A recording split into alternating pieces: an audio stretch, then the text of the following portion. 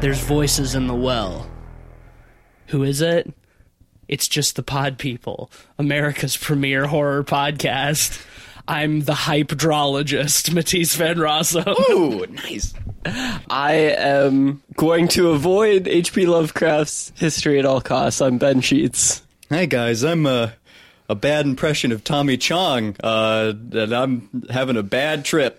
It came from space, man. It most certainly did, man. For real, though, I'm Cleveland Mosher, as y'all know full well. Well, we're back again with one of our most anticipated films in a very, very long time. We'll waste no time jumping into our review for Color Out of Space, the new 2020 film directed by returning master Richard Stanley, his first film in 20 years or so. Yeah, after living in the woods and seclusion for about 15 years, he's finally peeked his head out. That's right. The film stars Nicolas Cage, Jolie Richardson, Madeline Arthur, Elliot Knight, and Tommy Chong, as Cleveland alluded to, which was a really fun casting choice. Wonderfully unexpected. Very happy to see him in anything. The film is based on the H.P. Lovecraft short story by the same name about a meteorite that crashes into a remote farm and starts to change and mutate the land and life around it. I have something I have to admit real quick. I went into this movie totally under the impression this was a Panos Cosmatos film. We've told you multiple times that this was Richard Stanley. Yeah, well, I forgot, and I was surprised when I saw the opening credits. I just figured it psychedelic, lots of magentas, Nicolas Cage was in it. I just made a lot of associations. That's a good point to bring up off the bat, because it is produced by Spectre Vision, which is Elijah Wood's company, and they did produce Mandy. There's definitely a little bit of crossover, but yeah, let's talk about Richard Stanley for a second before we get into the film. Well, first off, I do want to mention that Richard Stanley mentioned that this may be the first in a trilogy of Lovecraft movies. Oh my God! Knowing how Richard Stanley planning for movies to successfully release and them maybe not releasing on the same schedule makes me a little skeptical. If you don't know what I'm talking about, he was originally going to do an adaptation of The Island of Dr. Moreau. Now, there's a documentary about that, right? Yes. There's a fantastic documentary out there called Lost Souls, all about this. But essentially what happened is it turns into a sort of everything that can go wrong did go wrong situation in the classic style of Lost in La Mancha or Hearts of Darkness, where everything on the production was just hellish and cursed. Much like Hearts of Darkness, that was very much partially due to Marlon Brando being such an eccentric. And Val Kilmer being virtually impossible to work with. Oh, yes, exactly. This adaptation of Dr. Moreau did come out, but it's directed by John Frankenheimer. Who's a great director, but he went into it fairly cynical as a cash grab. I mean, yeah, it's a pretty disastrous story in and of itself, because, I mean, they were like halfway into the production of Richard Stanley's version of this film, and the studio decided that they didn't like the direction it was going and fired Richard Stanley mid-production, and then brought John Frankenheimer in to take his place, who, was sort of inherently inheriting a shit show at that point. A production, if you will. A production. That film is a fucking absolute mess. It's terrible. Well, we should mention, too, that it was shot in the middle of the Australian jungle. Yes. And after Richard Stanley got fired, he didn't leave. He just hid in the Australian jungle and spied on the rest of the production. Is that what they call the bush? Yes. Yes, at a certain point, getting into costume and acting like an extra. Yes, he ended up back on set as one of the in disguise, right? As one of the half human, half animal, beasts on the island of Dr. Moreau. He stole a costume and ended up as an extra in a few scenes while he was spying on the disaster that was originally his dream project. There's a lot of parallels between Alejandro Jodorowsky and his unproduced adaptation of Dune. Richard Stanley is interviewed heavily in that documentary as well. That's where I've seen him before. Okay. Yeah. But I would absolutely recommend seeing Lost Souls if you're interested in that story, or Richard Stanley. Yeah. He's quite an eccentric character.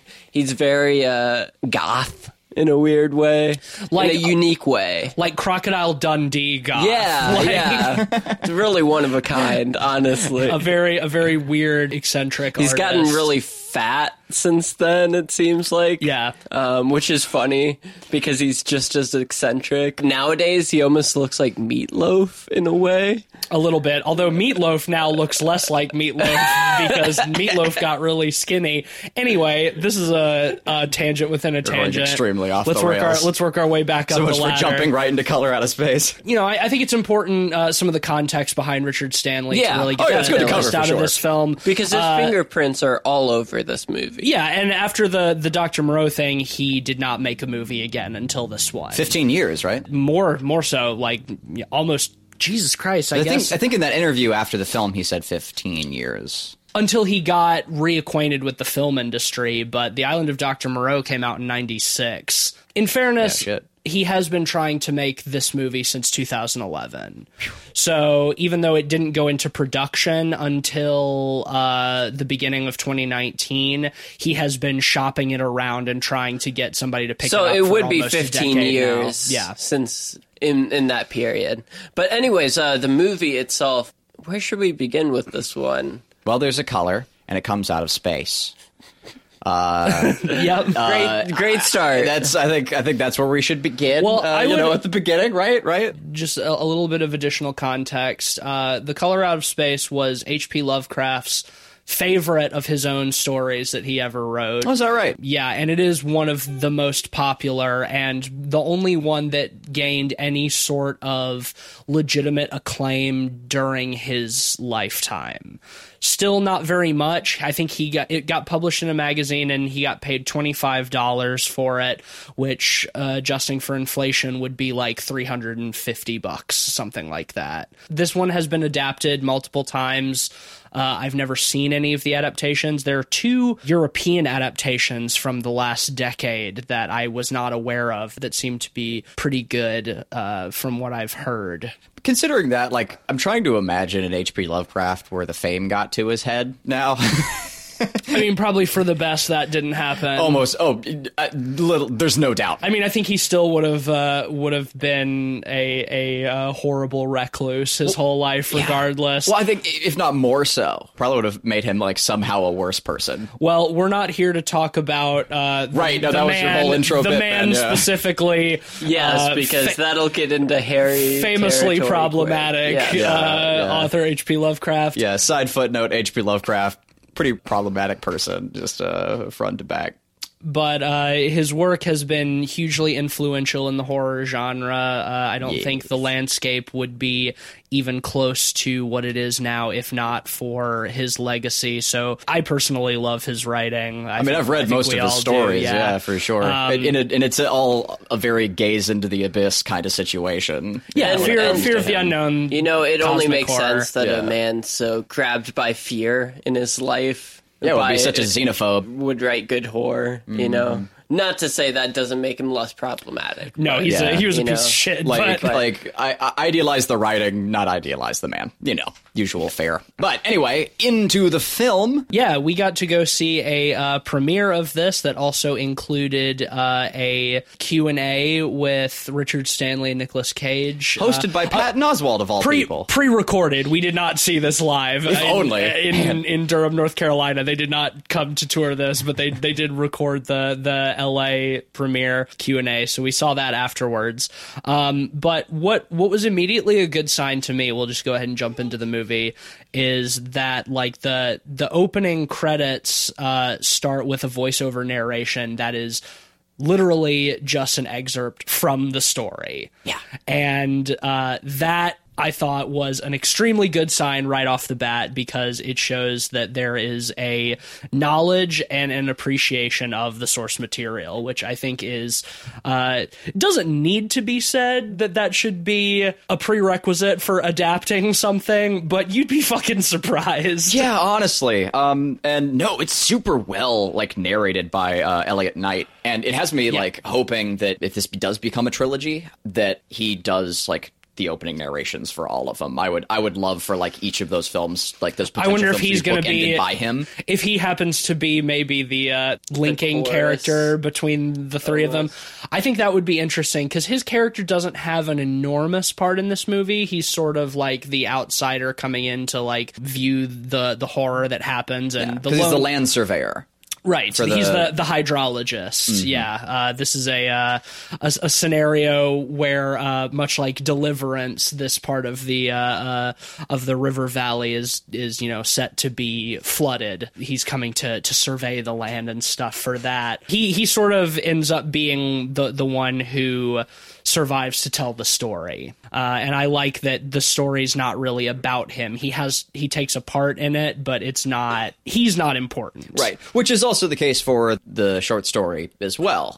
As a matter of fact, I'd forgotten this, but we never actually learned the name of the narrator in the original story. And it's the same kind of thing where he's a surveyor investigating this event that happened years before in the short story. So he's learning all of this secondhand. That's a pretty popular way that Lovecraft likes. In some ways, it almost feels like a Greek chorus, like he is emphasizing elements of the story while staying in the backseat and not influencing the events too much, but being there enough not to be a Deus Ex Machina or anything like that. And I think they do a really good job keeping to that idea, especially with the material. He meets the daughter, which is the Lavinia. Yeah, and the circumstances are pretty neat too. Like he comes across her doing an arcane ritual on the lakeside, on their family's property. Not knowing he stumbled onto it, and so there's a fun interaction between the two of them. And she has like a white horse with her, and it's a really interesting way to start the film after the bookend.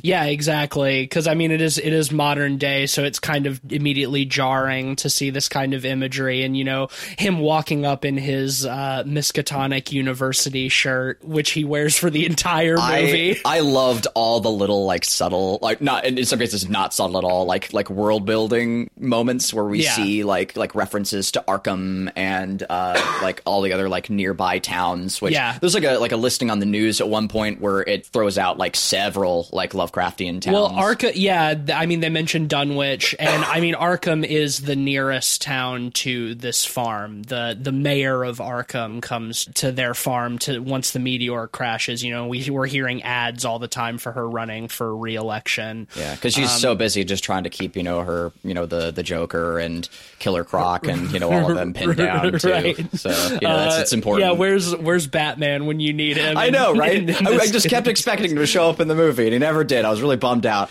The whole witchcraft stuff felt very Richard Stanley. Yes, knowing him and his aesthetic generally, definitely writing himself into that character. Some of it felt a little tacked on because of how into it Richard Stanley is. Tacked on, like artificial, I don't know if it needed to be in the movie. Like an unnecessary insert. Yeah, like, for example, later in the movie, we get another ritual where she, like, cuts symbols into herself and runes into herself. Right, but she's reading the Necronomicon, which was fun. I liked that. Yeah, I did. It served no narrative purpose, though, really. It didn't. It's just world-building purpose, though. Like, it does, like from an ambient perspective. The big part of that, the reason I brought it up is... one of my biggest problems with this movie is I feel like it could have used a tighter edit.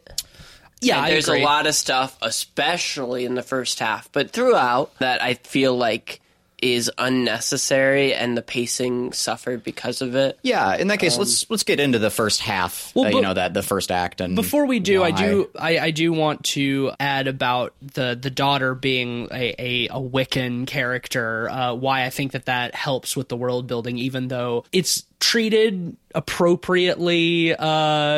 Cornily, but also I've met that person. Of course, we all have. But and that person's generally corny. So her brother, it works. And her brother is more of just an average stoner teenager. So they mock each other. But what I like about the fact that her character is a Wiccan, because she's kind of our protagonist, her and Nick Cage, but because of her belief in the spirit world or whatever, she's far more readily willing to accept that what is happening on the farm is supernatural. I think that's a kind of refreshing change from a lot of horror movies. They very quickly are like, hey, there's this weird supernatural alien entity that's come from this meteor and it's doing fucked up things to the farm. There's not too much skepticism. But anyway, what you were moving on to what you were going to say, Cleve. Yeah, well, we follow Lavinia back to the family house, and we get introduced to the rest of the family, which is, of course, Nicolas Cage as the patriarch, who sort of plays like an artsy kind of dad who inherited this property as his father's farm, which is a pretty important note.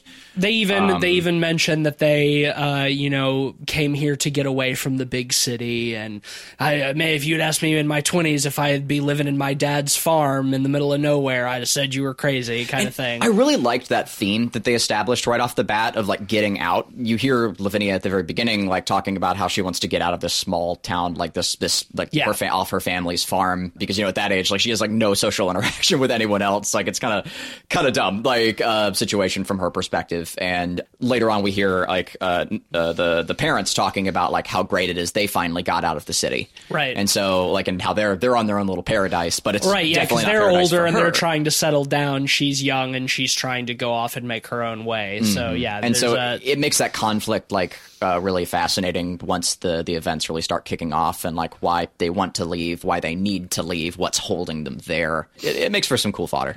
Apart from the stoner brother, there was a younger brother as well, Jack, and of course the mother Teresa as well, who does like stock exchange stuff on the internet. Yeah, and they establish at the beginning too that she has in the past struggled with or battled cancer. Yeah. Which is also a big deal. Right. Well, I mean, it's thematically very appropriate because the color acts as a cancer. Yes. Uncontrolled mutation and growth that saps the life out of everything. It is a literal cancer. Yep.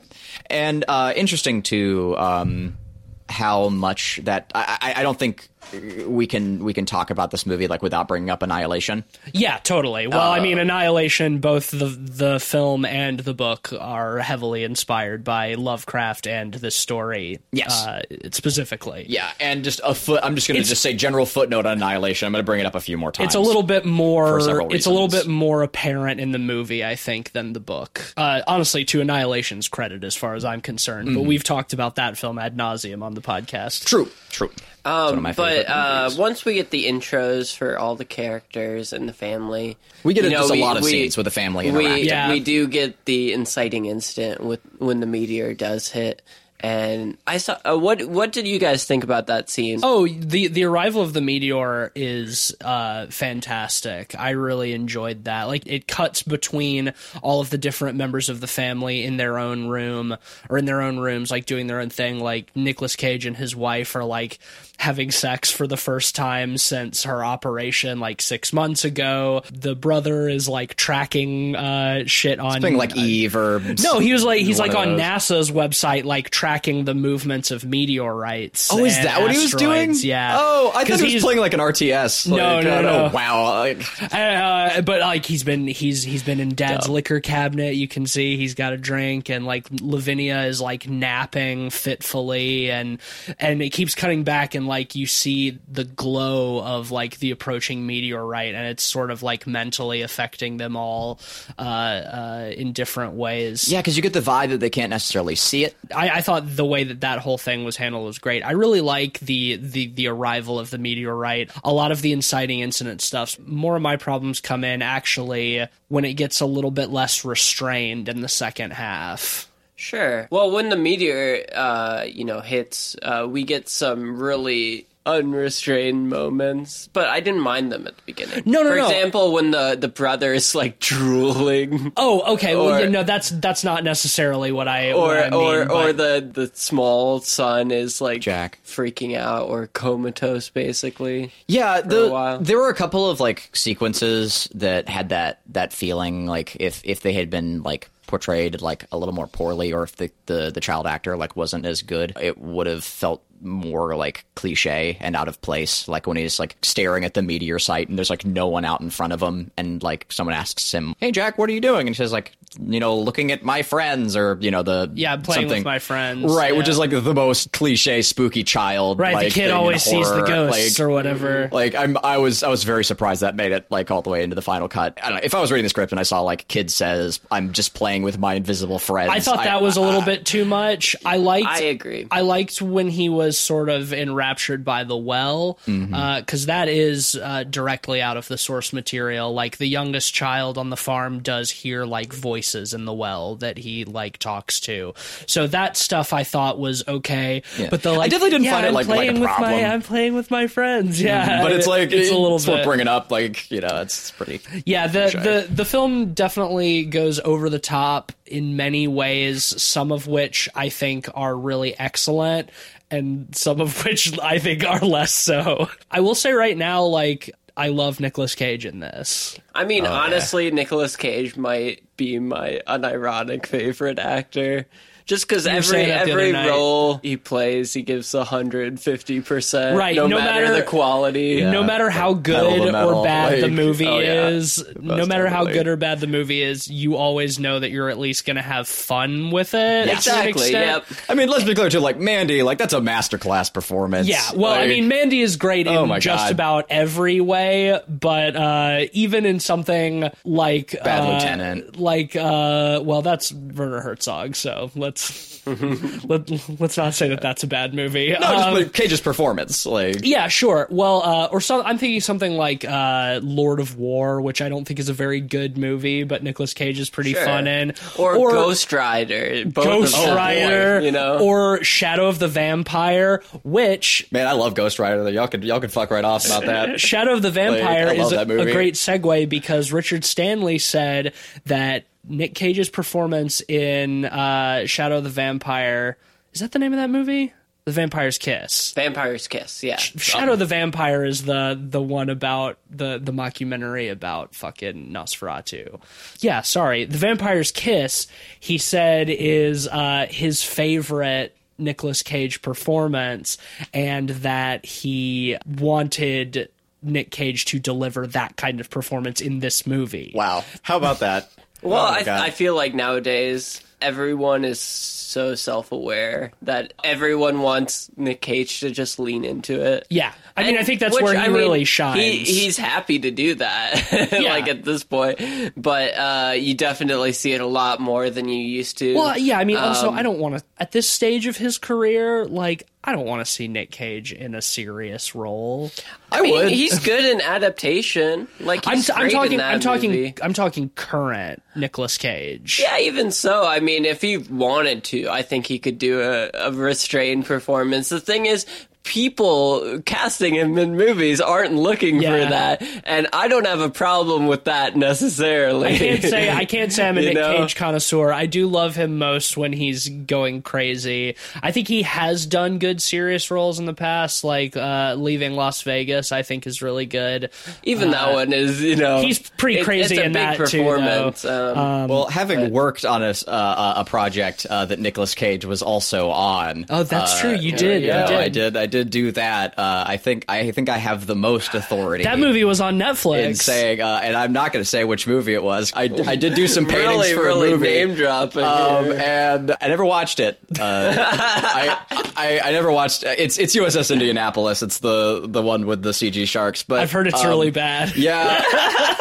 I did the paintings that are in like the courtroom scene in the background of Admirals for it. My first like movie gig. That's all I've got. Are you pulling an Alan Smithy on this, where you don't really want your name attached to it? No, I mean it's fun. It's just fun trivia. It's more of a gag, really. That like, you know, like, I don't think it reflects badly on me in any way. I just did some paintings for it and mailed them to the set. But speaking of Nick Cage's performance in this, I noticed that every time he got angry and started freaking out, yes, he starts doing Trump. I heard you during the movie and mentioned this. Yeah, I think you did too, T. It's like we all were like feeling that way. I definitely noticed that he was doing a voice, but I didn't connect it to Trump until he was after. Even doing like the hand motions. You're absolutely right. Say is like it sounds like very specifically like Colbert's not very good impression of Trump too. Like he does like that weird like nasally sound that like Trump doesn't really have, you know, but like a lot of like impersonators do of him. It was very specific. It's really like to funny. me. It's like, and I loved it. Like it was really whack. Because it only comes out, like you said, Ben, when he gets angry. Well, he's imitating his father. Is that? Yeah, that was supposed to be like his father's voice. Is like the idea behind it. I did not get that. I did not catch up on that. Absolutely. So the whole explain. thing with so the meteor has a habit of like breaking down the reality around it and kind of blending things in together to become themselves. And early on, during that same conversation that he has with his wife about like being so glad they got out of the city, another point he brings up as like a running theme is that he's worried about becoming his father. Okay. Yes. And we later also see imagery of his father like on a portrait, like on an old-timey, you know, image in like, the living room, of like an old farmer man. So this is like his old farmer property. He talks about how his father like had this specific attitude. I'm trying to remember the words exactly, but it was like that he does an imitation of his dad at that part that sounds like that voice throughout the rest of the movie. I didn't catch that at all, but that's like, pretty funny. Trump. I can hear his voice.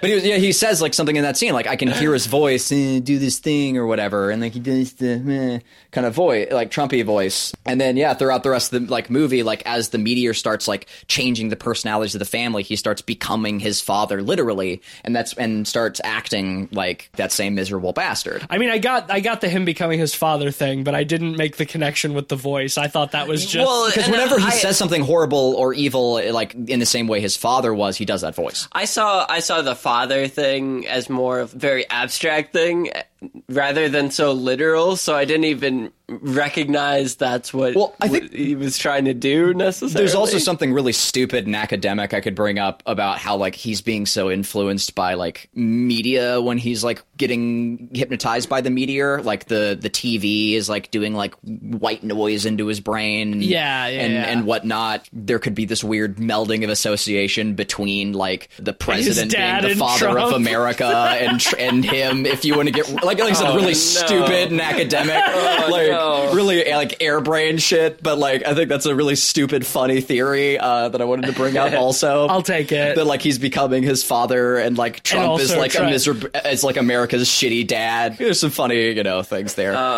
Well, yeah, that is quite an odd reading. I do like the read of he was literally doing his dad, though. I almost wish they had more of that. That is such a literal thing in what seems otherwise very somewhat abstract. Yeah, just because he's doing a verbal impression, and like you never see him like in old timey clothes with a pitchfork or anything. I would not want that either. Me neither. I would. And here's why. Click below to read my entire thesis.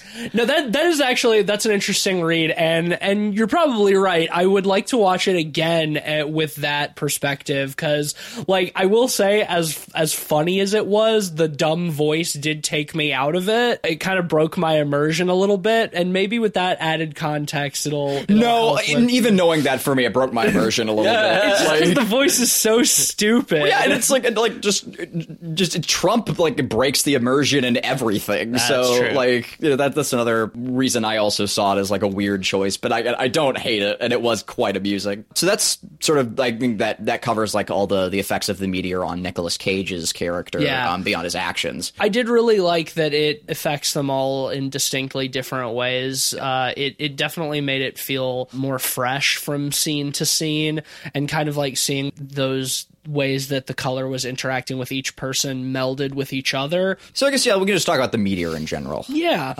Like in the varied effects of it. This film does a lot of stuff that plays with time. And the varied effects. Effects. Did I say... No. The varied effects of the meteor, and I'm also saying the varied effects. Visual effects. Yeah. Because... Oh, how clever. What a good wordplay, Machine. So splendid. Yes. Very good. We'll get into that. I like it. But anyway, continue. Sorry that flew over my plebeian brain. The meteor plays with time. We have some fun stuff with that. We have like Nicolas Cage talking about like how he keeps smelling something horrible and burned, but no one else does around him. I like to think too that like that is the smell of the alpacas, and he's smelling it out of time, like, and he's smelling that later on. Oh, that's an interesting idea. Mm-hmm. I kind of like that. Read as well. And there are a lot of things like that in the movie, I think, where you can make like these sort of abstract tie-ins with other moments in the film, including a lot of stuff that happens before the meteor lands, which there are some fun theories you can play in with that as well, and how the meteor didn't actually land then at that moment. And like it had been on the property for much longer or whatever else, because it operates out of time. There are some fun things to play with there. I also like to think that like when Nicolas Cage and his wife leave, when they're on the phone and you're hearing those conversations, you're hearing Nicolas Cage like shouting and he's being broken up over the phone. On the other end of the phone, you see him being very passive. I want to bet that they took the audio of him freaking out in some of the other scenes and mixed it up. That could be interesting. Yeah, that's an interesting idea. Yeah, so there's some neat stuff with time, but I have a question for you guys. Okay. Did you feel like the color of the meteor was a color out of space beyond descriration? If you call magenta a color out of space beyond definition. Okay. I think that I would say Annihilation did that better. Yeah, by miles. I think that there are times in the movie where it verges on doing it right. When there is like the shifting of colors, I think that works well. I think it works fantastically with the ice cubes, for example. Yeah. Whenever we don't see it directly, reflected in people's eyes, stuff like that. Well, yeah, I think that we can say about the color in general is when we don't see it, the better it is. Yes. Because some of my absolute least favorite stuff is in the movie is how they treat the color in terms of very specific effects. Right. Anytime you see the color directly, and there's so many cool shots of like it being played off of like people's glasses and whatnot. And like I remember too during the actor interview afterwards, how Cage remarked on how impressive it was that the color keeps shifting so that you can't identify it as something, and also how great of an idea that was. And I just kept thinking like, but it's magenta, man. Like, most of the time, so much, but it's magenta. And Annihilation did it so much better. Yeah, like I just hear that like moment in the score and see that wall of like rainbow bubble, and like that's like all I can picture, or like all the wacky like constantly shifting like pure palettes in Mandy. And again, I went into this thinking it was directed by Panos Cosmatos. That did like affect my expectation and what I saw. Another shot I did like in regard to that, though, is like when we see the wide shot of the meteor falling at the beginning, and it's got that kind of like corona around it that like you see around the sun in the far north in the deep winter. I forget, there's a technical term for that. Aurora Borealis? No, not Aurora. It's that's during the off of, like, daytime. the Earth's atmosphere. Yeah, it's something specific like around the sun. It's like ice crystals or whatever. But that same kind of effect around the meteor, I think it's cool because the meteor has like the color has an area of effect, so it's like you can kind of see the size of its area as it's descending in the meteor. Right? Yeah, I thought that was a cool touch. Agreed. I think if it had just been like blinding white at those key moments, or almost like neutralized like into darkness, because like a negative or light, just, it would work better, because that's like all lights coming together, or just have or like it being removed, or just have it actually shifting tones like they do in Annihilation, or just do that. And it's one of those things where I don't mind how unsubtle this movie is sometimes. On the other hand, like part of the reason the dread of the story and the device in the movie work is because you don't understand the rules of it. Yeah. But you can't escape it. Right. And that its rules are extremely nebulous and unpredictable. Even giving it a specific look, kind of detracts from that idea a little bit. Like, you don't want to make it too subtle to the point where it's just like, oh, it's whatever we want it to be. Yeah. But at the same time, it doesn't have to be a big, scary magenta. Yeah, well, that's a good point. Let's reference the short story quickly before we get into the exact visual representations of the color in the movie. In the short story, the only time you ever really see the color is at the end when it erupts from the well and leaves the planet. And everything else is not about the color itself. It's about the effects that it has on the people and things surrounding it. So it remains much more mysterious and subtle and kind of nebulous. And I mean, obviously, a written medium is very different from a visual medium. So, it requires a different form of storytelling. Mm-hmm. But as much as I loved a lot of the over-the-top horror stuff in this movie, and I think that specific scenes did it really well, I wanted a lot more restraint in the actual alien itself. Yeah, because I think one of the key terms is cosmic radiation. Right. It shouldn't be about the color itself being like a B movie monster. It's about the much more insidious, slowly radiating effect that it has. So, getting a sense of of being infected by something almost molecular that you can't see or understand is much more horrifying. If it's paced out slowly and properly, and it doesn't just start blasting things and turning them into creatures. Right. Also, the book, the infection takes place over the span of a year, if not more. Yeah, it's much longer than just 4 days. It's slower and it's more cancerous. Exactly. And I think that's scary. And also, just for me, I think we're a little spoiled because we just came off of Chernobyl, which is one of the best, if not the best example I've seen of capturing that very feeling of just slowly becoming irradiated. That series in all the best ways, makes you want to take a shower afterwards. In that respect, I felt it some, but I feel, we could have felt it more. Well, I think when it works best is when you see it really affecting things like meshing organic forms and matter. Once again, the effects which of we will its presence. talk about more, and less when it's Purple Bug or Inside Out Cat that provides jump scare for a second. I agree. Yeah. I thought the cat was cute, but again, it was just like a CG creature. It's one of those things where I kind of love having the cat, but in the movie itself, I thought the CG was kind of bad. Yeah. And I'm glad that they didn't show it at the same time, because if we saw more of how bad that effect was, I would be... I liked even more disappointed. The praying mantis creature. I did too, because that was a lot more quiet, and it wasn't an immediate threat. It was alien. I think it set the tone pretty well. Well, it does. Small. It exactly. I like the pace that they take of the changes happening, from small to large. The first thing we see is the strange flowers growing around the well, and then later the praying mantis crawls out of the well, and then it starts to affect larger and larger things. I liked that more subtle stuff. I think a good way to phrase it is I liked anything that was CG or artificial that was made to look beautiful. Anything that was actually supposed to be desirable and pretty and shimmering. The mantis is it's still insectoid. It's kind of horrifying, but it's made to be all magenta and shimmery and still look kind of almost like a weird butterfly creature. It's supposed to be beautiful. Whereas the CG monsters My issue is it reminded me a lot of like the CG in the Thing sequel, and that's pretty notorious for being how to not do it right. Sci-fi original at times, and not in a good way. Agreed. The cat, especially, that one was probably the worst offender, which is kind of a crying shame because like whenever they do practicals, they're great.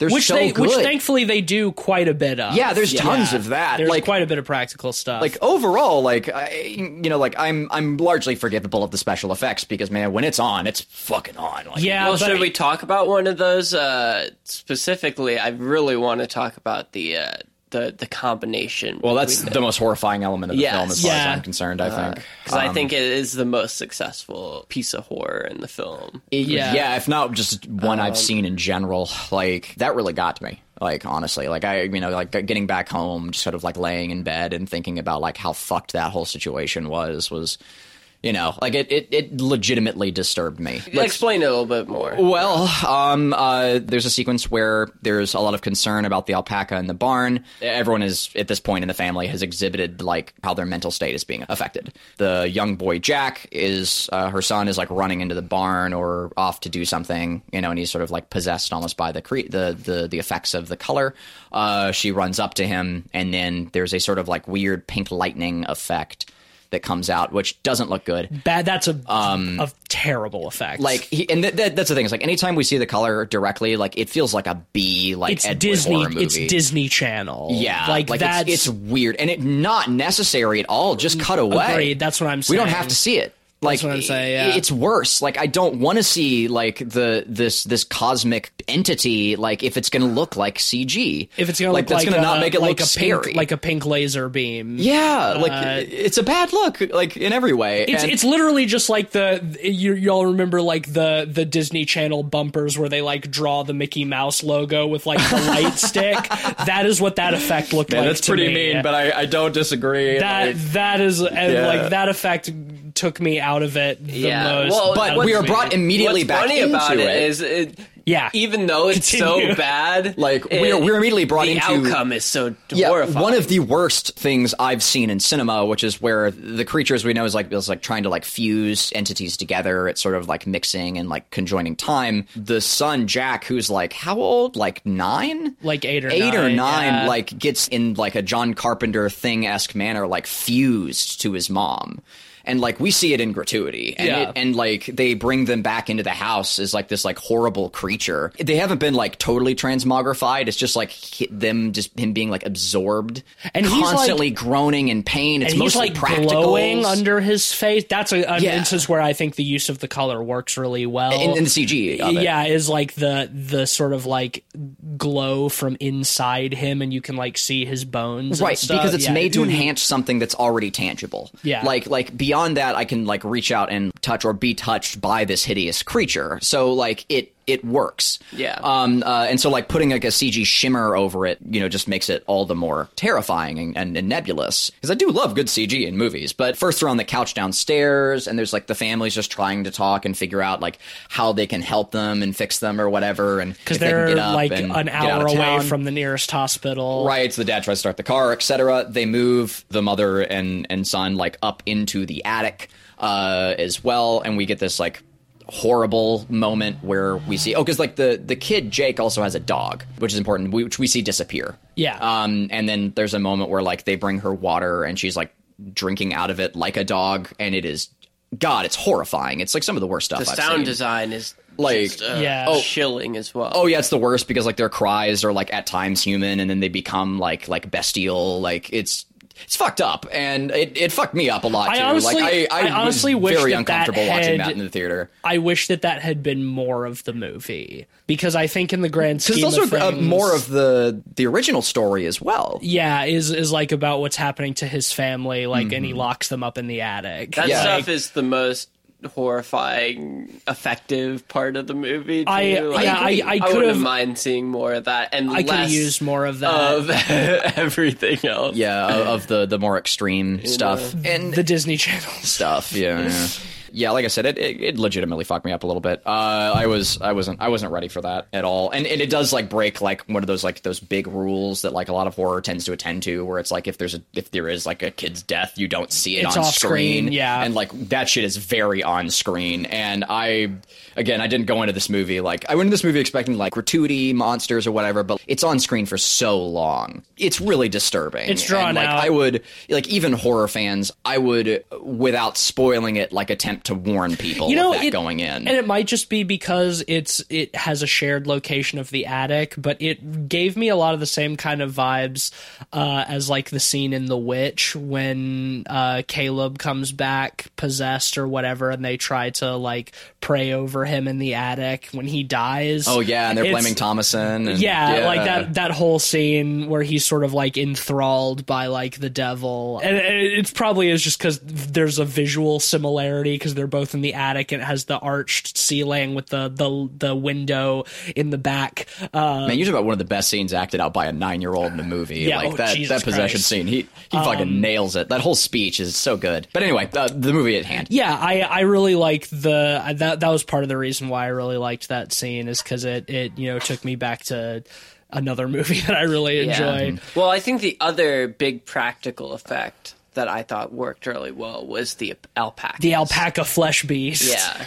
I want to talk about how this movie wears its other influences on its sleeve, primarily John Carpenter's The Thing. And again, that's where the bad CG associations really like threw me off. Benny has a pet dog, specifically like a Malamute like wolf dog, which is the same breed of dog that is in the opening shot of The Thing and plays such a large role.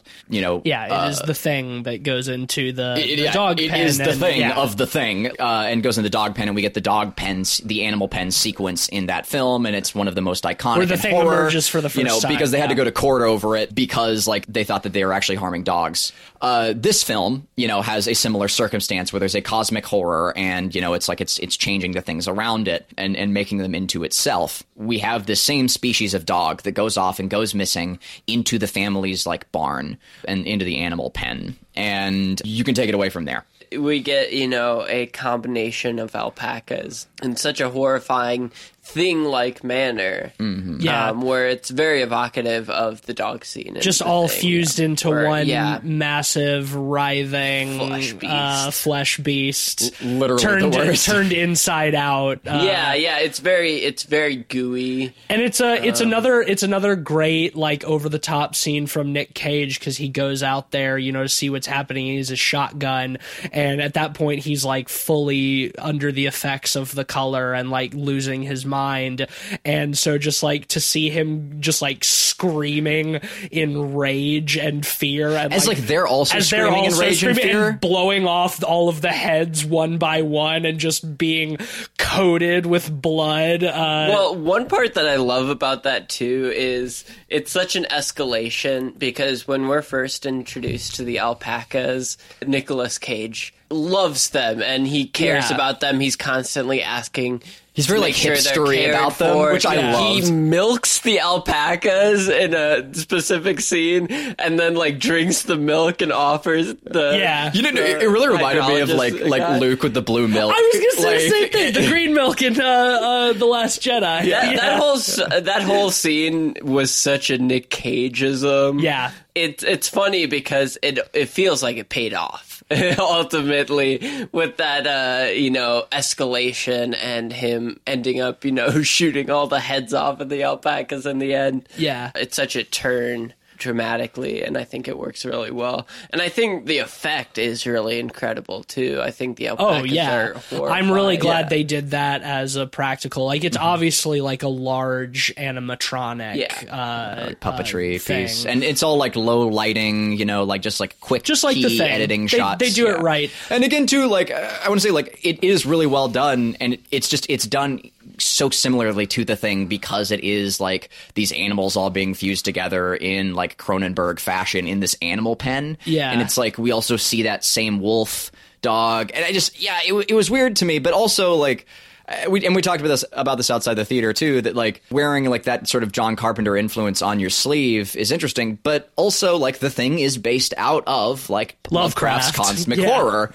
So it's a weird, like I think you like jokingly said like time is a flat circle like after I said that, like, which like really sums it up, I think. But it is interesting to me to risk running that right now, because John Carpenter did just sue and win a court case against another French studio that made a film that was ridiculously close to Escape from New York. Color Out of Space isn't that close. No, I don't. No, think so. Not at all. But I think it's worth. It falls interesting well, to think about. Color Out of Space falls well within the realm of homage. Yeah, but the court case sets an interesting like precedent. I wouldn't worry about this movie dealing with that whatsoever. No. I don't get the feeling that John Carpenter is generally a litigious asshole. Yeah, no, that film was probably very he's probably close. friends with Richard Stanley. Like, let's be real. Honestly, almost yeah, definitely. I believe that. Yeah, there is definitely enough between the two, and like I thought I find it all very interesting. And no, there's no way that like there's enough grounds for that, but it is just also a cool fact. Yeah, knowing that like he won that case like against that French studio, which has me curious to see the film.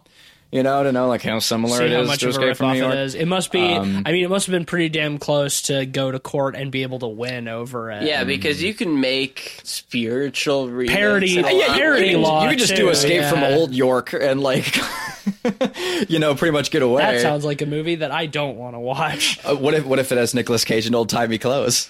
Okay, I'm in. Right, there you go. Easy as that, right? One last big effect I'd like to talk about, and I think we can start bringing it to a close relatively soon. After the alpacas, when Nick Cage is crazy and he goes to shove Lavinia back into the attic. And he says, go feed your mother, which is horrifying. Dear God. And then we then see that mother and son have fused into a spider creature. Even more horrifying leg beast, which is a really great callback, or foreshadowed rather, earlier in the film when Nick Cage and his wife are out on the porch, and she's feeling bad about herself. She feels tainted because of the cancer. She feels unclean, and he's trying to sort of like sweetly flirt with her to make her feel better about herself. And he's like, I always was a leg man. Oh yikes! Oh man, I missed that one. Woo! Well, Yikes. See the thing, and then she asks, many legs though. Yeah. She asks after that. She's like, "So would you still love me if I had my legs cut off?" And he's like, "Oh yeah, I'd put you in my suitcase and like carry you around with me or whatever." Yes, like some more. So like I was thinking, like I thought that was a weird line, and I was like, well, I wonder if she's probably later on she's gonna like get her legs cut off or something, and that's gonna be foreshadowing. And I was right about the foreshadowing, but then the opposite effect, because then she becomes all legs. Yes. The reason I wanted to bring up that scene is because I think that is another example of where the film does use the right amount of restraint. Yes. Especially in the way that, like you said, they shoot the alpaca scene where it's low light and there's lots of cutting, so it's like you don't have a lot of time to like really scrutinize the effects. I think they do the same thing in that scene with the leg beast. Well, because you see very little. The first shot you see it in is like this like really like weird angle, like over the head shot. Yeah, where it looks like it's just like this top down view, which you don't get very often in films, and like of it like come out of the shadows and like pounce on her. Yeah, and I think the reason it looks like claymation, works, like the way it moves, like so like oddly. I think the reason it works so well too is because we get so many close ups of how gross it looks up close, to the point where we know what it really looks like, or we know what it looked like shortly enough before this that we can imagine. Yeah, you fill in the gaps in your head. Right. And you leave enough up for imagination that it really becomes horrifying. Oh, and leading into that too, like well before like she becomes like that horrible, like the she becomes this like super monster. When the family is consoling her, that the father comes back after killing the alpacas and with the shotgun and tells the kids to leave. Oh yeah. And you think that he's going to like put her and Jack like out of their misery, since they're this like they've become this like pain-riddled abomination. Yeah. And the kids leave, and we get that moment you know, like in films, you know, where the person is being zombified or whatever, and like he sort of is talking to her even though she likely can't hear him. Puts the gun to her head. Yeah, that whole bit. We're so concerned and worried for him, you know, having to experience that sort of moment, but also like somewhat relieved that he's making like what is the right decision. Like they're in pain, you need to end that. And it's like we know that there's no way you can get help for that. Yeah, like, no, there's no game's over. And no doctor is going to be able to fix that. No. And we see him put the gun to their head, and then he pulls it back, and he leans down and he speaks to her, and then he like kisses her on the mouth, like as that. Like, creature. Oh no! And then it was like, about whoa! That. Like the whole thing. Like there's a guy behind us who was like super audible. It was just like, oh no! Well, yeah, because he pulls back from the kiss, and there's like strings of like slime between their mouths. Nasty. I had forgotten about that already. I think I blocked that out. Yeah. That was like the most for me. That was like the most revolting shot in the movie. And then he does like the most horrifying thing he could do, and that's he just leaves. Yeah, and he doesn't kill her. He's like, I'm going to get you some help. Right, and that is so much worse. Like, and what a solid decision to make, to have him not kill her there. Like, because that's somehow more terrifying. Before we get into the very ending, which we can just discuss generally. We're gonna talk about Tommy Chong real quick. Let's talk about Tommy Chong real quick.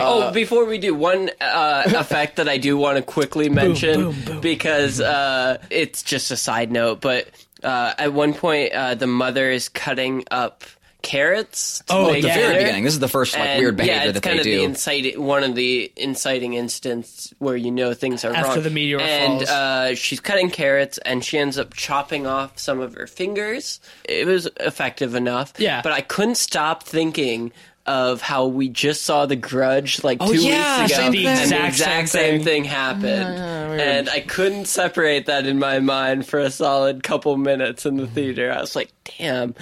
This is what's up with that? What a right weird now. coincidence, yeah. But anyways, that's a sidetrack.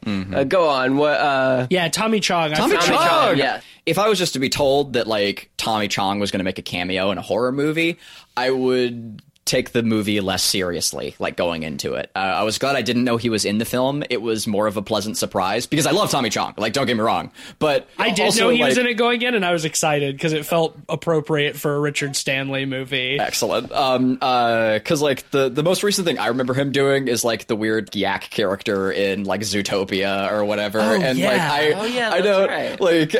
I haven't thought about like Tommy Chong in a long time, and anytime I do, it's funny. You know, like he's an extremely hilarious man, and I love him to bits. But and he's basically still playing himself in this movie. Oh, absolutely, he's an old hippie man off the property. Like it's great, an old hippie stoner. And it's just that he is the hippie stoner. It worked really well, and it was fun seeing him do like in a film that is so steeped around like psychedelia. In this case, like psychedelic horror. His whole bit is great. I enjoyed how we hear him over the recordings, and like his voice gets slowed down. Oh, the way that the distortion in those recordings at the end was like, great. Turns out like if you like warp like Tommy Chong's voice, it's like absolutely creepy. horrifying. Yeah, it was really creepy. I'd love to listen to like Lovecraft books like narrated by Tommy Chong, and that's a really weird thing to say. Yeah, when Ward, I think was his name, the Ward and the hydrologist, sheriff go back to the property at the end, and they go check on Tommy Chong in his little cabin, and he's sort of because petrified. earlier Like, he had a tape machine, and he's recording the sounds underneath the floorboards, and he says something like really foreshadowy to Ward also. Because Ward is like, I'm going to go out and look for your cat. And he's like, yeah, man, well, when you see her, she's, you probably won't recognize her. And I was just like, that's it's clearly like the meteor affecting him and making him say plot-related things, but it's still him saying a plot-related thing, and that was kind of weird to me. I mean, he was a bit expositioning, saying, it's in the static, man. It's in the air. Also a cliche, dilutes time, and he kind of literally said what was going on. Which and it's like, the old crazy guy's right is like a pretty strong. What I like forgive stereotype. it more because it's a hippie and also type of and also character. it's at the very end, like the tape recording bit where he kind of gives his expositionary thing. Yeah, I mean, he gives Well, he a talked little about bit it at of the it beginning, when too, he's yeah. a recording. little bit, but not like super heavy. Like the main chunk of exposition was like, it came from the stars. It's a color out of space. On the it's tape great. recording. Well, yeah, and also it's like right at the very end, so it's like we've already seen all of this shit, so it doesn't feel so much like yeah. exposition. No, It there just it's a feels great like time. expansion. Yeah, I think. in that spot, it's a great time to get like your roll credits like moment Where he's where like he all says where we the see title his of the film. he's and- petrified and like the color kind of like comes out of his head as like his face caves in. I thought that was a pretty cool effect. Yeah, it's super spooky and fun. But no, like early on, he does sort of say some like hippy dippy stuff about like aliens and shit. That is what's going on. Oh yeah, sure, but but he's an old hippie dippy. yes, and again too, like just like the kid Jack. Like while it is a cliche, like I didn't mind it. I thought it was still fun and it was well enough executed. And again, it's Tommy Chong. Like I'm gonna love it regardless. Right. But as they're leaving, Ward and the sheriff gets pulled up into the tree and like attacked by branches, Evil Dead style. Yeah, that was interesting. Yeah, I thought it was fun. It's quick and then It was moves quick, on. and it was not like the CG wasn't in your face enough to be too bothersome. It wasn't just because it was so Great-looking short, but it CG, was like yeah. CG branches wrapping Yeah. around him. Well, I was a yes. little like yeah about it I think was I would've- quick enough. I think that I it would have didn't rather bother me too just much. seeing him pulled up into the branches and leaving it at that without him shining the light up there and seeing the. I think that would have been spookier. or but having that shot of him like getting wrapped like even shorter Yeah. and darker. anyway, I'm gonna breeze over the very ending pretty quickly, just because it's sort of like a culmination of all of the events, and it's literally a big CG tornado, which I don't think looks terrible. I like the effects that they do on like the people, where like Ward is like trying to get into the house and he's leaving like this kind of like after image behind. Oh, yeah, that looked I great. think those psychedelic things are pretty fucking cool. Any of the stuff that's like out off the side, like in the weird moving trees and stuff. Yeah. That all looks amazing. There was a lot of that stuff that whoa, that reminded stuff me looks of so good. like I wanted more of it. some of the hallucinogenic stuff in like Midsommar, similar kind of effects. Mm-hmm. I thought that was really good. The big pink tornado that comes out of the well is not as egregious as some of the other Disney Channel. it's for like shit, early but 2000s like action horror. At that point, they slap enough like filters and effects over it that it's like everything is just kind of like a visual mess. So I don't care. It feels as- more in the world because Yeah, it's I don't everywhere. Yeah, exactly. So in that situation, it doesn't bother me as much. Same. But Ward manages to make his way into the basement, and everything explodes, and then he crawls out of the rubble. And I do think that that's worth mentioning. the white ash everywhere. Yeah, well, and also because they just straight up desaturate the film almost to black and white. Like the saturation is just like one thing we should mention before that. You get that whole sequence where you kind of see the world of the color. oh And yeah. the family is For a all minute there. or two. Like, Oh yeah, where like he sees it in like the shape that she's carved, that Lavinia has carved into her forehead. I think I could have done without that. Oh, yeah, I was actually thought about to say I loved thought it. it kind of looked cool. Like that honestly. CG That sequence where we world. see like the alien astral plane. I thought that was very like Dreams in the Witch House, very like dreamscapes. Yeah, I guess that's true. And like it's a cool way to tie in like thought it other was elements fun. of Lovecraft's Yeah. work with like the dream worlds, and getting to see like some of those like those weird constructs. And I thought it was fun. The CGI That's didn't fair. bother me too much because it was so abstract and otherworldly that like it really felt like an alien planet, and I thought it was pretty well done. I did think it was fun that like she has a copy of the Necronomicon because it's Lovecraft, so of course you have to, and she looks to it for like help and like carves all of these symbols in her the flesh, runes of protection, and which do seem to protect her. Oh, I think for a large portion of the film. I think it exacerbates the like all of the shit that's going on. I read it as she made it worse. Does she carve the runes before or after she becomes physically ill and vomit after okay, yeah. I mean, we see her multiple times like doing little rituals to ask for protection, but it's only when she gets desperate that she opens the Necronomicon and starts like carving the runes of protection or whatever in her skin. And like that's when we see like the alien planet, is when Ward runs into her, and like that sort of like construct is like it's the shape of the rune on her forehead. So but that's after she's been like blasted with blood, like from the creature, like she's been taken direct contact. Yeah, for sure. You know? Also, but I mean, the whole rune carving thing, I just got as like a means of escalating it like she does it to protect herself, but it seems like it makes things worse. So I kind of liked that. But yeah, we're running pretty long, so I do want to wrap up here. The desaturation effect is pretty cool, especially because when they like do the overhead shot and they pull out and you see like the ring of white and then the color comes in around it, so it's like the color, it literally sucked the color out of everything, which is in the story, in the book, yeah, which is pretty cool. I like to see that.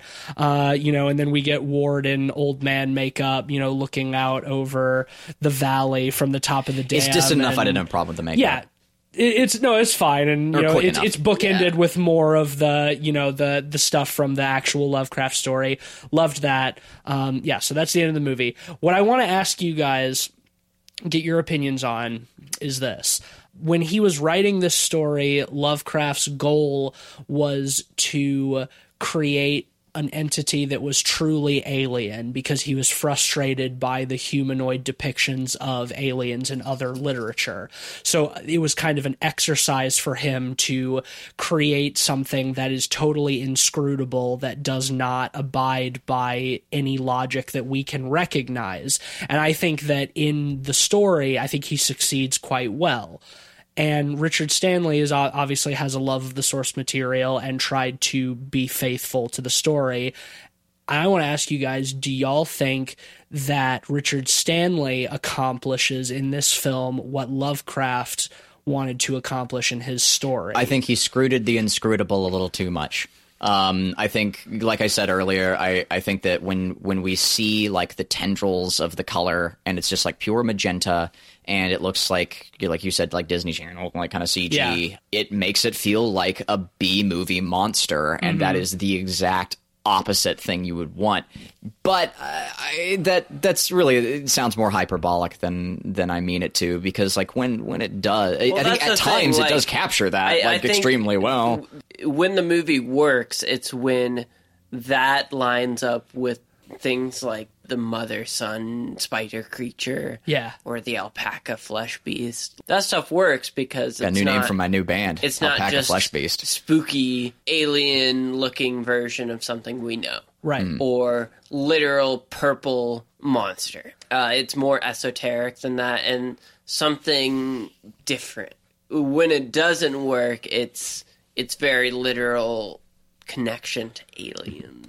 I think the pacing was also sort of problematic, because like in the original story, like it seeps in over the course of, months and months. Yeah. Like his crops bear fruit, but there's more, et cetera, which we do see like some weird stuff with crops, but with the tomatoes. This taking place over the course of a couple days, like I felt like just matters escalated too quickly. I kind of agree. Yeah. I think it would have been much more effective if we'd had just a few more like moments where we could have sat in the film, like in this world, and just had like holding on like small shots of the branches moving. Like in the intro does that extremely well, and I would have liked some more of that apart from it just being a bookend moment. Like if I could have just like seen some more like of how nature is affected, quietly in the background. Not a lot of CG, just like some color filters and just some trees, shots of water, just some slower moments. I would have appreciated that, and I would have just felt a little bit more like time was passing more slowly and gradually. To once again cite The Witch, the events of that film take place over the course of months. It's sort of like the insidious effects of the curse creeping in over time. And you feel it. And they use those types of shots to, and I think I would bring out that time. I would have liked something more like that in this movie. I do think that it feels a little bit truncated. Like, obviously, the color plays with time, like you brought up earlier, Cleve. but the movie still feels like it's over the course of like a week. What I would posit, and I want to know if you guys would agree with this, is that I think that conceptually and thematically, Richard Stanley does a really good job of creating something that feels really alien, like the way that it interacts with the family and the way that it affects them and stuff like that. In the script, yes. That feels very inscrutable. And in their acting as well. But credit to the actor. So I think that in that sense, he did a good job of capturing the idea of the alien, but I think that visually it fails in a lot of ways. Well, okay, one counterpoint to that, which I don't know how I feel at this point. I want to hear your guys' takes on it, is sometimes they really lean into the idea that it's spread by the water. The main character being a hydrologist. Right. Well, I mean, it's kind of the same in the story. In the story, the meteor lands in the well, right? Well, no, it lands in the yard, but we see that it has sunk down into the... Oh, sorry, did I say in the movie? I mean in the book. In the book. Well, I mean, that's what I'm saying. Yes to both. Oh, okay. It lands outside of the well, but we see that it stays hot, and so it burns its way down, and it ends up in the aquifer under the well. So, like, it is in the groundwater. It's in the water, man. It's in the water. But yeah, to your point, Ben. Well, I was wondering if it felt too specific in terms of the how for you guys. Because they really emphasize that with ice cubes and water being sipped on.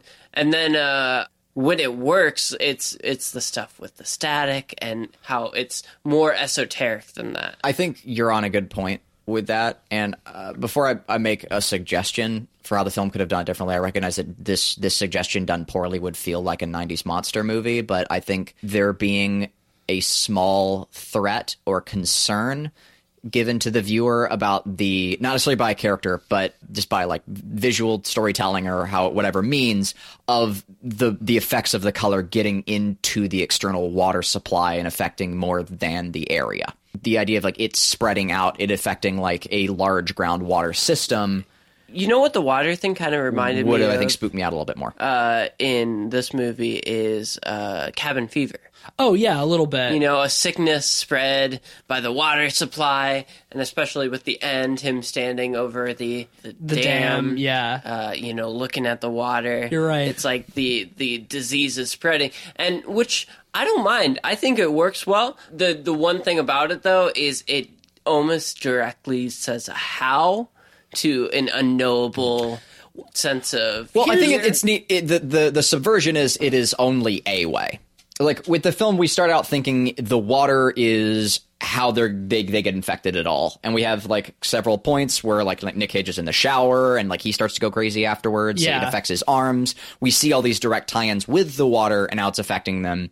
But at, like, the culmination, we see that it affects everything in all sorts of ways. And that, like, the subversion there being, like, oh, hey, it's not just the water. This thing is way more powerful than that. And that's sort of the fear moment. The way I read it is that, like, we know that the color has a sort of area of effect. Like we've mentioned, it has a radius. It's like the mom and son don't get attacked by like they just get screwed over. Like they in no way like interacted with water. Well, and they get it the worst. Everybody.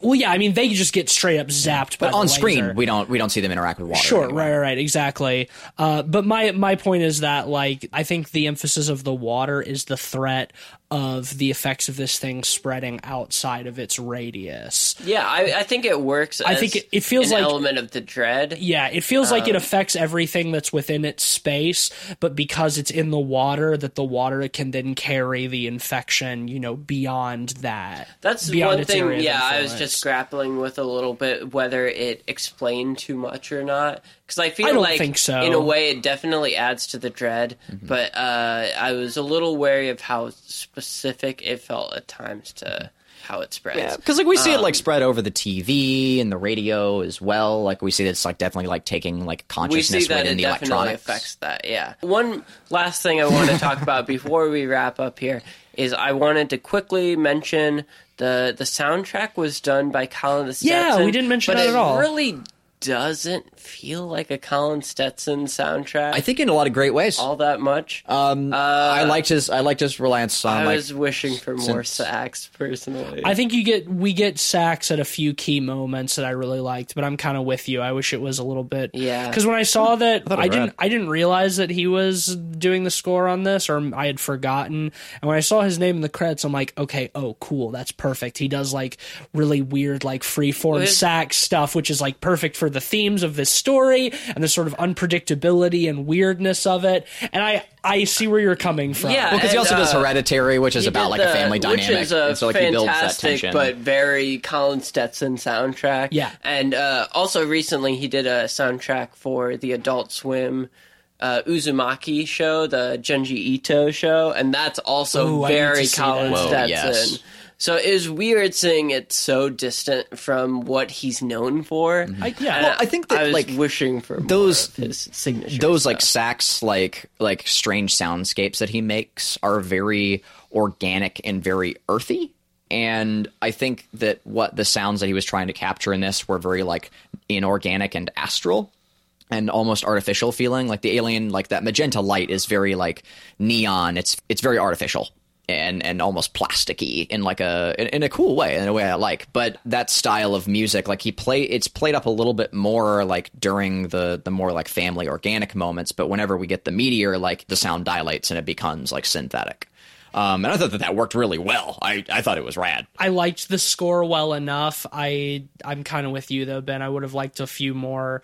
I think I would have enjoyed a few more Colin Stetsonisms. But I think as it stands, like it's a very good score for what it is. It definitely wasn't the forefront of the movie for me. You know, it blended in to the point where I didn't notice it a lot of the time, which, you know, if you ask some people, that's how you do a score correctly. Personally, I like flourishes at times. I do too. But that's definitely not the soundtrack. But overall, let's just jump into ratings. Yeah, why don't you go first? You're I think, you know, this movie is really solid. It's very much a Richard Stanley movie. If you've seen his other movies, you'll know it has his fingerprints all over it, but not in a bad way. I think Nicolas Cage gives a really fun performance. All of the acting across the board is really great. It's a very, you know, successful adaptation of Lovecraft. There's moments where it doesn't work, where it's a little too direct and it shows a little too much. But overall, it's a pretty decent movie. I would definitely recommend it. It's funny, in the Q&A afterwards, Stanley mentioned that he was really influenced by Dario Argento, which you can definitely see with all the use of color, which is awesome in this movie, you know, besides the magenta stuff we talked about. But overall, you know, this movie is a solid 4 out of 5 for me. It's worth checking out. Largely going to ditto that. I think this movie was primed to be a 5 out of 5 for me because of all those great things. But turning your monster into like a B movie, like weird, like CG tendril thing, like that's going to lose a star from me. So 4 out of 5. But man, those 4 stars are really strong for sure. What I adored about this film. Yeah, I'm and it really did disturb me. I'm with you. I really went into this expecting it to be like a 5 for me. It was primed in every way to do that. And in that sense, it did let me down a little bit, but I still really enjoyed most of the things about this movie, and I think that it is a really triumphant return for Richard Stanley, and I hope that I hope we get more. I hope his Lovecraft trilogy happens. Same. I would love to see his adaptation of the Dunwich Horror. I don't know what the third one would be. I think he's got a lot of great ones to choose from. So overall, yeah, I think it's a really strong movie. Great performances. The practicals are great. I thought the cinematography was excellent. Good music, some questionable CG choices, and some questionable design decisions at times. But yeah, I'm also going to give it a 4 out of 5. So that'll be a unanimous 4 out of 5 pods for Color Out of Space. Yeah, such a bummer. I think just like some. Yeah, really on the cutting room floor, this could have been a 5 out of 5. Yeah, I think most of my problems with it could be fixed in editing. Yeah. I don't think any of it would require reshoots. Yeah, it kind of breaks my heart a little bit, honestly. This was very close to a 5 out of 5. It's a 2-hour movie. right? It's about 2 hours. Yeah, almost exactly 2 hours. If it was a 90-minute movie, maybe. Or even like an hour 40, I think. You know, there's like 15, 20 minutes of shit that you could cut out of it and make it a little bit tighter, a little bit cleaner. Or just replace his 15 minutes with slow stuff. But, you know, like I said, I'm just excited for Richard Stanley to be back. I hope that this is not his him just doing something and disappearing for 15 years again. Yeah, definitely like all the best to the cast and crew. Bring this man back into the limelight. All right, well, that should bring us to the end of this episode. We've gone pretty long, so we'll just wrap up quickly and call it an evening. Yeah, this episode is sponsored by Existentialism. Yeah, it's a good thing to be sponsored by. Ponder your tiny place in the universe. Yep. Never forget, stay humble. Well, if you like the show, you can leave us a 5-star rating and a nice review on Apple Podcasts or wherever you get your podcasts. You can follow us on Twitter at PodPeoplePod and also at letterboxd.com/PodPeoplePod for a list of all the films we've talked about on the show with our average ratings and links to the corresponding episodes. You can find me on Twitter at Deep State Ozzy. I'm on Twitter at Mr. Sheets. I'm occasionally tweeting for Light Arc Studio as we continue to work on our game. It Stares Back. Go check it out. It's available in early access on Steam. I'm sorry I shouted. It's quite nice. Please go check it out anyway. Don't get mad at me, please. And you can join our Light Arc Studio Discord via our Twitter or lightarcstudio.com. And if you just want to see some cool paintings and stuff that I'm working on, you can check out my art station as well. Just search Cleveland Mosier. All right. Well, thank you, as always, for listening. Oh, next week, Gretel and Hansel coming out, the new Oz Perkins film. Woo, I'm excited about that one. We'll be talking about. So stay tuned for that. In preparation, go back and listen to our episode on The Black Coat's Daughter. I'm sure we'll be referencing it heavily. Yes.